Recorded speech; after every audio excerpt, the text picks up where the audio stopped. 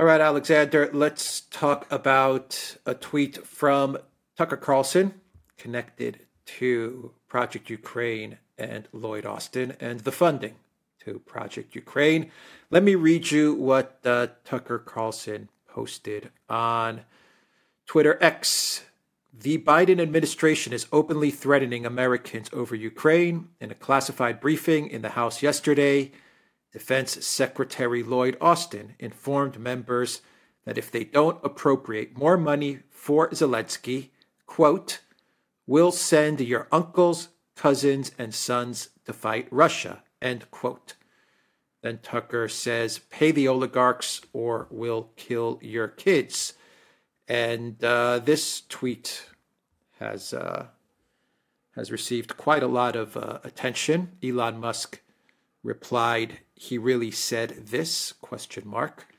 Vivek Ramaswamy also chimed in on this post from Tucker Carlson. I have no doubt that this is true.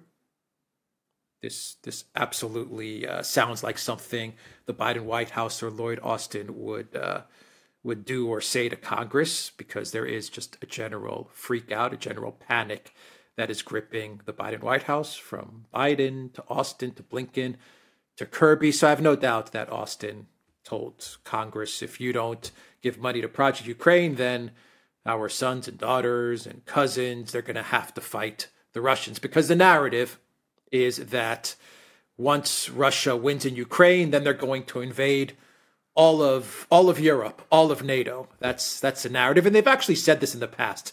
They've kind of circled back around to this narrative about Russia invading Europe and recreating the Tsar Empire or the Soviet Union, or even going beyond that, capturing France or something like that. So this is a narrative that they've recycled.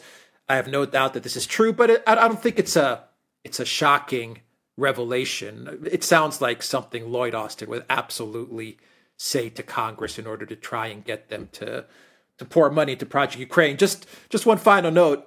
3-4 days ago, Austin was saying that Congress should give money to Ukraine because it would be good for American jobs.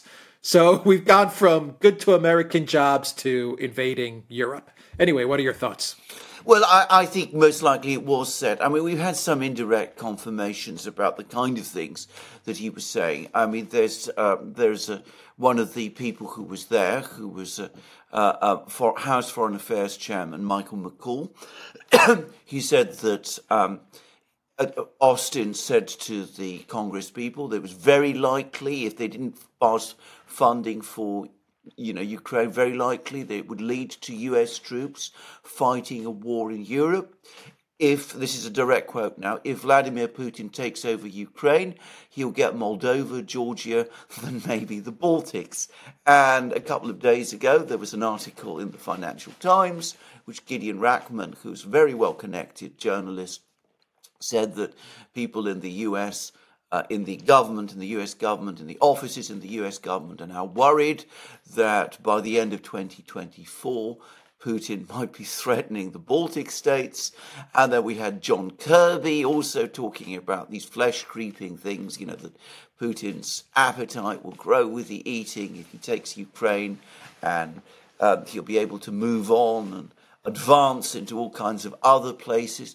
So, I think that Austin did say it, and I think it's also very much of a piece. I mean, it's if you watch that program with that we did with Colonel Lawrence Wilkerson, who is Colin Powell's chief of staff, and we did on the Duran. Wilkerson said he gave a sense of what these people are like to deal with in interpersonal reactions. When they're thwarted, they become extremely angry. I mean, there is no hell hath no fury than a neocon scorned, if I can say it like that. So, I mean, I think this is exactly what happened. What it tells me is that the administration's narrative is coming up against a lot of resistance, and that, as you might expect, given that he is a neocon, he lost his temper. And I think other people in the administration are losing their temper. But it's clear now that this is becoming an issue in American domestic politics, that there's a strong group of people in the Republican Party who are outright opposed to further funding from Ukraine. There was a vote in the Senate where the Senate refused to move forward with a procedural motion for funding for Ukraine. One senator who is generally aligned with the Democrats, he's an independent from Vermont, voted with the Republicans against further funding for Ukraine. I personally believe that eventually, because to be straightforward about it, most people in Congress are either outright neocons or people who generally accept neocon narratives. They will authorize some funding for Ukraine. But what it shows is that there is a huge amount of resistance now within Congress to this issue.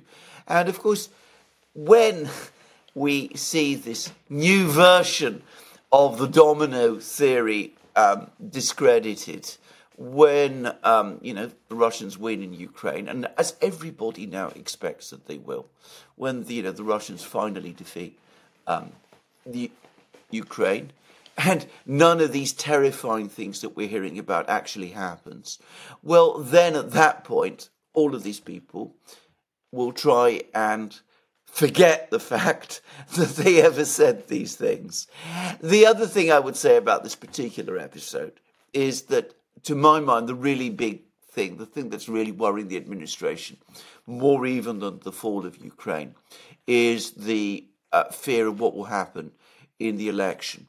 And again, going back to that article by Gideon Rachman, there was apparently people telling him from within the Democratic Party, within the DNC, that they're worried that unless this funding gets through, then in January, people will be starting to talk about Joe Biden as the man who lost Ukraine.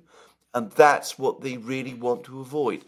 This whole thing now is an exercise in keeping Ukraine going until the election. We've been saying that now for probably a year, actually, haven't we? I mean, because you have guys like Sullivan, who is a campaign guy. He's not a diplomat. He's not a national security expert. He's a campaign guy. Nothing wrong with that. That's what he does. That's what he's always done. So for him, he's thinking campaign.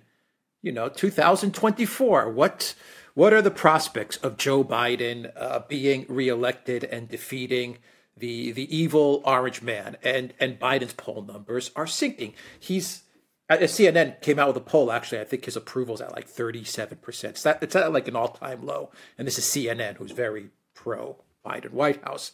But he's the man that lost Afghanistan. He's the man that's lost to the Middle East. He's the man that's lost Ukraine. And Joe Biden, when he came into the White House, he was touted as being the foreign policy genius. I mean, that was his expertise. Biden was the man who was a foreign policy expert specialist.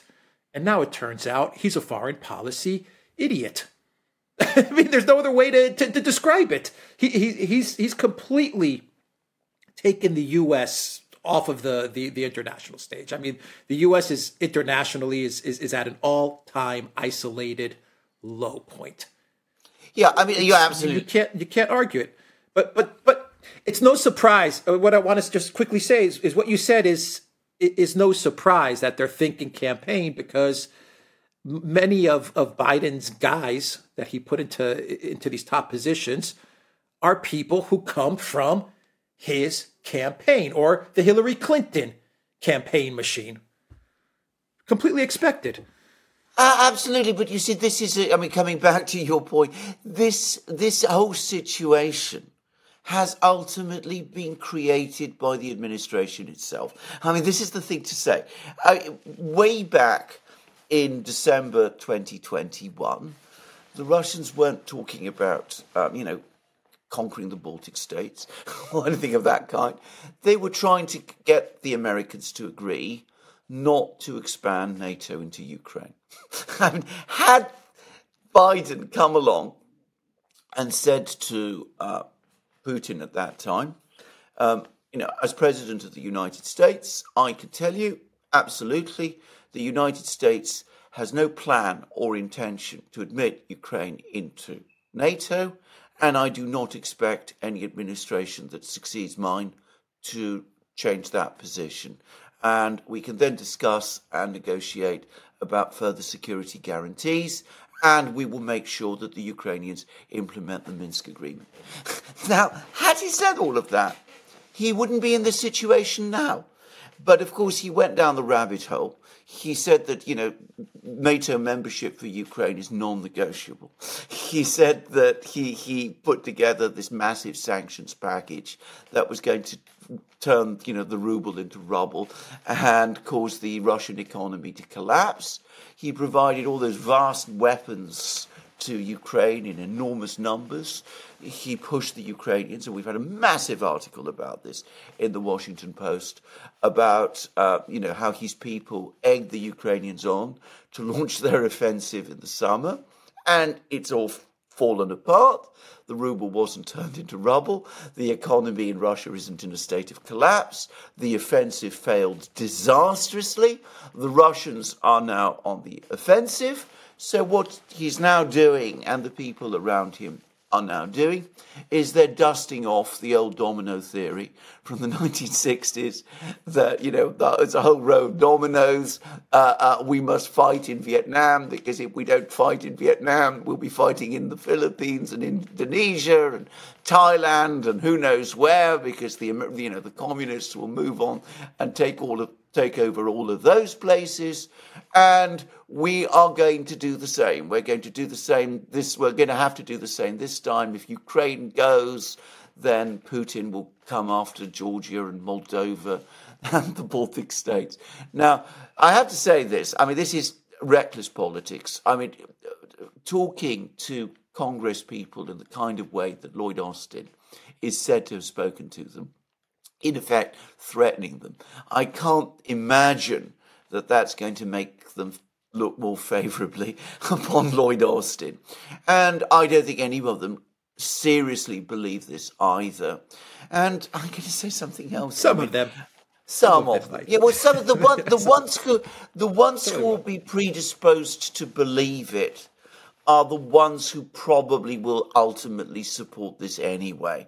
I would have thought that amongst those who are now against funding, this is going to harden their opposition, and it's probably going to expand it. Remember, where the Republican Party is split, so a lot of Republicans are hardliners anyway on foreign policy and military issues. So as I said, they would probably be predisposed to go along with this anyway. But the others who are not, the ones who see through this, are going to feel insulted and hardened. And as I said, you're going to probably see this expand. And by the way, it's not just Lloyd Austin who's talking in this extraordinary way. John Kirby was talking in exactly the same way also, that American troops may have to be sent to Europe if this funding doesn't come, because Ukraine will then fall and all of that sort of thing. So, remember, Biden himself brought this all about. He refused to conduct proper diplomacy in 2021 and 2022. And ultimately, this is just the usual narrative dusted off from the 1960s. We've heard it many, many times before. It's always proved wrong. There's no reason to think it's right this time. In fact, I can confidently say that it is not right this time. But it shows you how desperate they're getting, how frightened they're becoming, because this is desperation. This is fear, because everything that they've tried up to this point with respect to Russia and Project Ukraine has gone wrong. Yeah, Biden's been emotionally invested in this project for many, many years, in Ukraine in general. He's knee-deep in Project Ukraine. And I was reading the indictments against Hunter Biden, his son. And, of course, all the articles, they talk about Burisma and Hunter's involvement in Burisma and the money that he received from Burisma. It just reminds me about the history that Biden has with Ukraine. I imagine it's a history that many people in the U.S. government and Congress have with Ukraine. I mean, they're financially invested in Ukraine. Their donors are probably financially invested, definitely financially invested in Ukraine. The Biden White House, the Biden family, obviously, is connected to Ukraine. We had the Trump impeachment was connected to Ukraine, and this phone call he had with Zelensky. And then you have the Sullivans, the campaign guys who are like, let's just fund Ukraine so we can get Ukraine over the 2024 finish line, and then we can all go our separate ways, and we don't even have to talk about Ukraine anymore. We can forget about it, but at least let's not have it collapse while it's on our watch. That's what they're concerned about. And then you have the hardcore neocons who have this hatred of Russia. They want to see it destroyed at all costs, even if it means destroying the United States of America, which is what's happening. The U.S. is being destroyed. Europe has been destroyed on Project Ukraine. So, I mean, it's like a perfect storm of misery and a catastrophe. It's unbelievable to see this unfolding. But the domino theory. Let's talk about that. Let's go down that rabbit hole. My first question to you: what does it matter if Russia defeats Ukraine for the collective West, for NATO? What does it matter for the United States? Is there some sort of a treaty? Is there some sort of an alliance? What's the big deal? Oh, this is absolutely. That's my first question. I mean, everyone's saying, "Oh my God, Russia's going to take over Ukraine." What does it matter? Answer that. I'm going to ask you a couple more questions about this whole domino theory argument that they're using. On that point, of course, you're absolutely right. And Boris Pistorius, the German defense minister, was asked that precise question: are we allies of Ukraine? And he said, no, we are not allies of Ukraine. So, I mean, in the West, as you absolutely rightly say, has viscerally, the Biden administration is viscerally invested in Ukraine. But this is the point that many, many Republicans are making. This is not ultimately a matter of direct American interests. The only reason it has been made so is because of that visceral, emotional, financial investment which has already been made in Ukraine. The fact that, all these people have become so involved in Ukraine, and the neocons have all these extraordinary projects around Ukraine. This is why Ukraine has become important. It is important to them. It is not necessarily important to the United States, nor is it existentially important to NATO.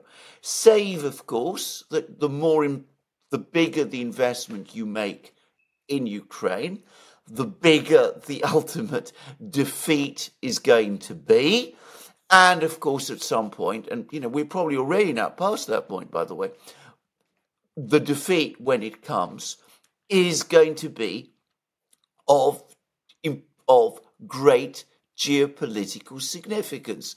The world will see that the United States has taken on Russia, and it's lost. But, of course, again, there were warnings about this. I mean, no less a person than Barack Obama said, don't meddle in Ukraine. The Russians will always have escalatory dominance there. But again, the Biden White House, the people around him didn't listen. And that's why we are where we are. By the way, on the question of pressure, the fact that these people are so emotionally invested, there's another bizarre twist to all of this, because, of course, Austin himself has just been to Kiev. He met Zelensky there. He met Zelensky there. And he's now getting shopping lists from the Ukrainians that are absolutely off the scale. Zelensky asked him for 17 million shells, which Austin had to tell him is more than exists in the world. He wanted $400 billion of assistance. There's now been apparently another request from Ukraine. They've now moved beyond F-16s. They want F-18s, and they want C-17, big jet transport planes. They want pretty much everything. And they say, this is what we need to win. Well, if they need all that much to win, and it's, as I said, on an impossible scale, how can the United States get Ukraine to win? What's $60 billion going to achieve when the Ukrainians themselves say that they need 7 times more? It makes perfect sense, actually, if you know the region. Why not? Why not? Why wouldn't Ukraine ask for F-18s and 400 billion, 800 billion? Why not? They're probably sitting there and they're saying, we're getting crushed anyway, so we might as well ask for everything. They've given it to us in the past. I mean, that Washington Post article actually said that there was a time when Ukraine said we need 1,000 vehicles, and the U.S. gave them 1,500. So why not ask for all this money? Because you never know. They're so desperate. They're in such a panic, and the Ukraine government, they see this. They see that they're in such a panic, and they see they're going to pay a very heavy political cost. They say, just ask for everything. Ask for it all. And these fools may actually give it to us.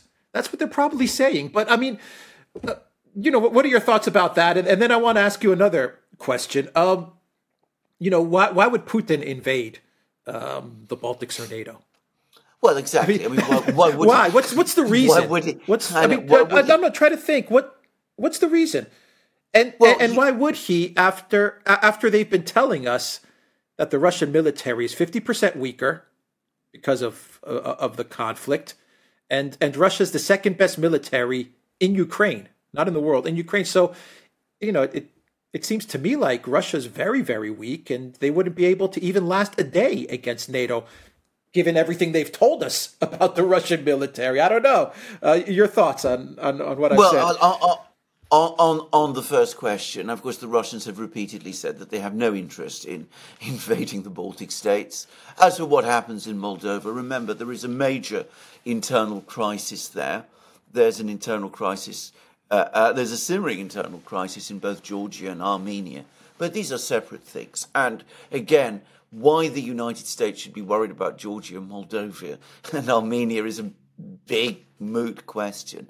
But as for the Baltic states, the Russians have repeatedly said that they have no interest in attacking them. And I think that is true. I mean, that all the indications are that is true. Why would the Russians want to go into the Baltic states? The Baltic states are tiny. They're of no great economic significance. They are probably just absorbing, from the Russian point of view, another problem. The Russians are not wanted there, except by some Russian speakers maybe in some of the Baltic states, but nowhere near enough to really create an important critical mass. And I mean, the whole thing just doesn't make any kind of sense. It is, in fact, completely ridiculous. This whole narrative of Russian expansionism, which has been conjured up for decades, going way back into the Cold War, makes no sense either. I mean, it is an absurd one. But of course, the point is that the American neocons, the neocons in the United States, can say it because they know that they will never be challenged over it. And what you described, by the way, about the Americans being asked by Ukraine impossible amounts of equipment last year, and then to their astonishment getting it. And then, of course, they can say to themselves, well, if the Americans are going to give us so much before, well, why not just double and triple and quadruple that? Well, that is exactly true. That is exactly right. But from an American perspective, that takes you straight back to the sunk costs fallacy that you were talking about. And going back to your other point about the Russians being weak and demoralized and broken, Well, Lloyd Austin, right at the start of all of this, was telling us all that the objective was to weaken Russia. And we see that instead of weakening Russia, it's apparently made Russia stronger so that they're now able to advance into Europe, and Europe would tumble like the Holy Roman Empire did before Napoleon. It doesn't look like it's made Russia weaker. It looks like it's made Russia much stronger than it was before. So on that logic, if you continue to send more weapons and more men and more money and all that to Ukraine, all that you're going to do is you're going to make Russia stronger still. I mean, if you apply logic to this, all of these arguments that Lloyd Austin and Kirby and all of the others come up with make no sense at all. They collapse under the weight of their own absurdity. But since when did neocons do logic?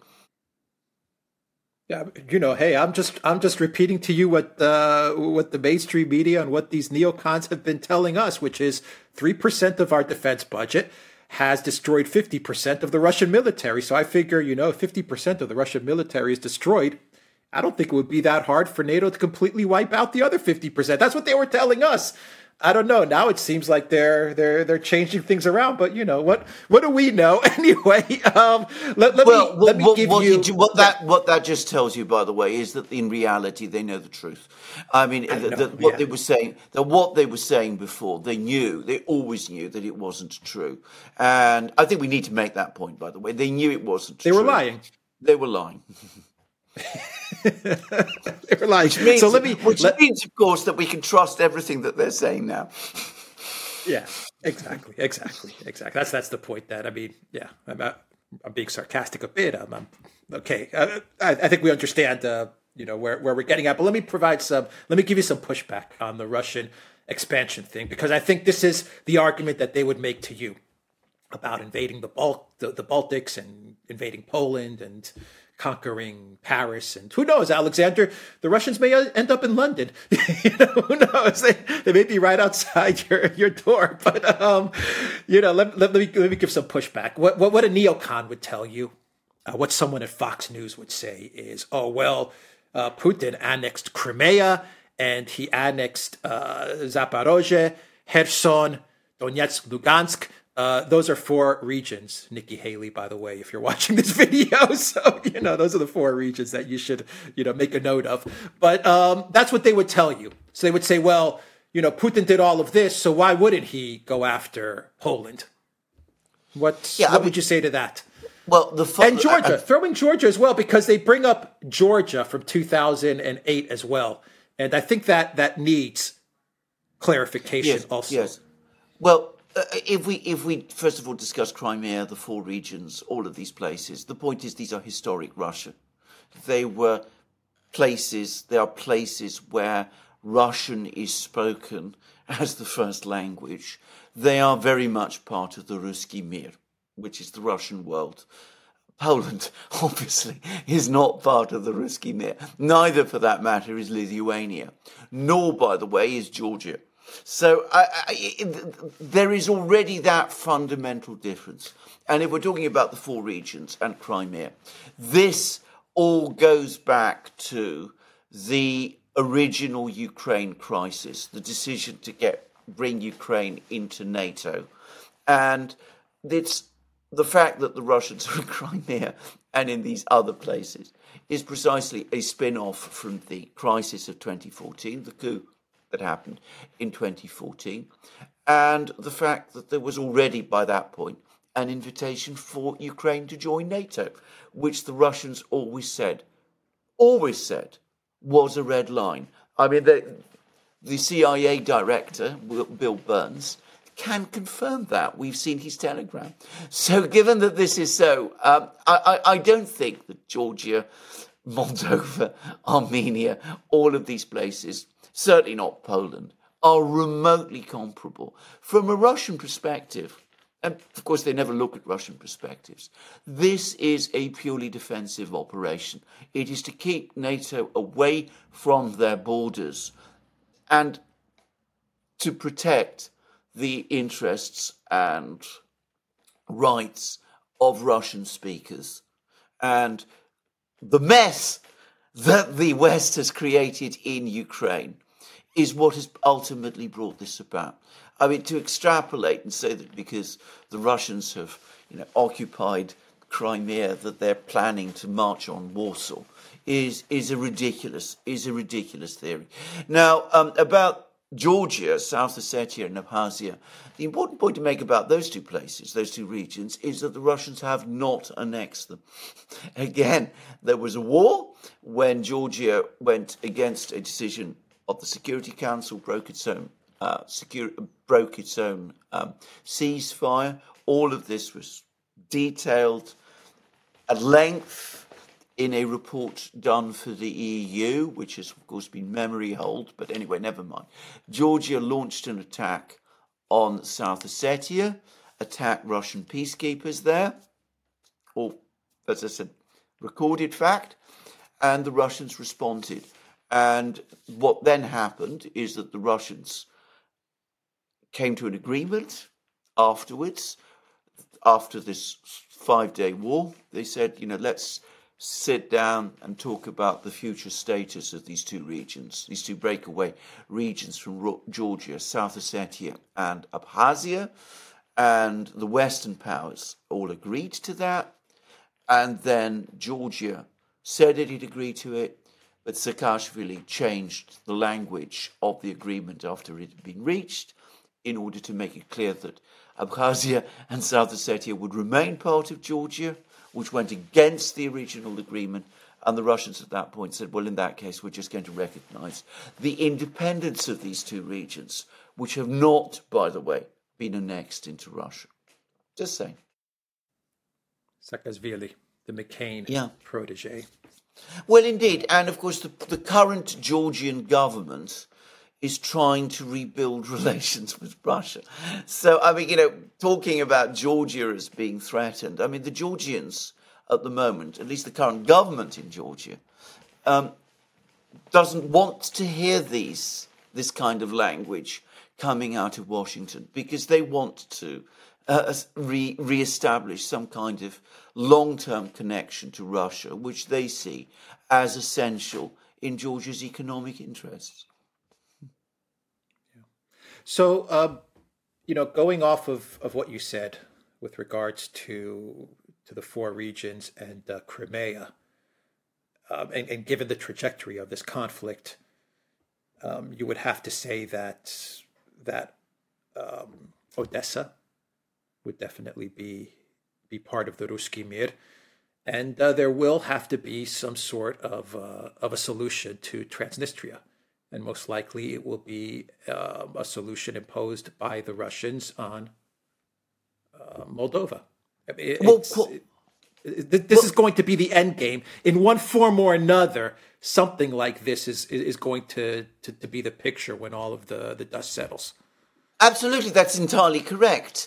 And, but let me stress again, to the extent that is expansion, it is expansion which bad American policy has brought about. But it is inevitable now. There were many, many opportunities going all the way back to 2014 and before to find some kind of long-term, sustainable, peaceful resolution to this problem in Ukraine, which would have satisfied everybody, or at least satisfied everybody's core interests. What you instead had it in Minsk. They had it in Minsk, exactly. I mean, it could have been done. It could have been achieved that way. And Minsk instead was sabotaged. Ukraine didn't abide by it. And instead of getting Ukraine, telling Ukraine, look, this is a UN Security Council resolution that you're going against. This agreement has been ratified by the Security Council. It's an agreement which your president signed that was brokered by Germany and France. You've got to implement it. Instead of doing all of that, the Americans and the British, and eventually the Germans and the French, facilitated Ukraine's sabotage of the Minsk agreement. So, I mean, there we go. I mean, it's entirely a product of bad policy decisions that we are where we are, and conjuring up, fantasies of the Russians marching on Paris. It's just ridiculous now. Everything that we've been told about this crisis has turned out to be wrong, and that is wrong also. Yeah. All right, we'll end it there. 2014, the Obama-Biden White House and the coup with Nuland and Hyatt and Klitschko and all of these characters who are still floating around in oh, absolutely. But you could go back further still. I mean, you could say that the point when it all really started to go seriously wrong was in 2008, when NATO disregarded Russian warnings and extended an invitation to Ukraine to join NATO, despite the fact that a majority of people in Ukraine, around 3/4 of the people then, were opposed to Ukrainian membership of NATO. So, I mean, this is in fact the point where it all really starts to go horribly wrong. Yeah. It's NATO expansionism. It's NATO expansion. It's not NATO Russian expansionism. It's NATO expansion that is the problem. Going against agreements reached with the Soviet Union and then with Russia at the end of the Cold War.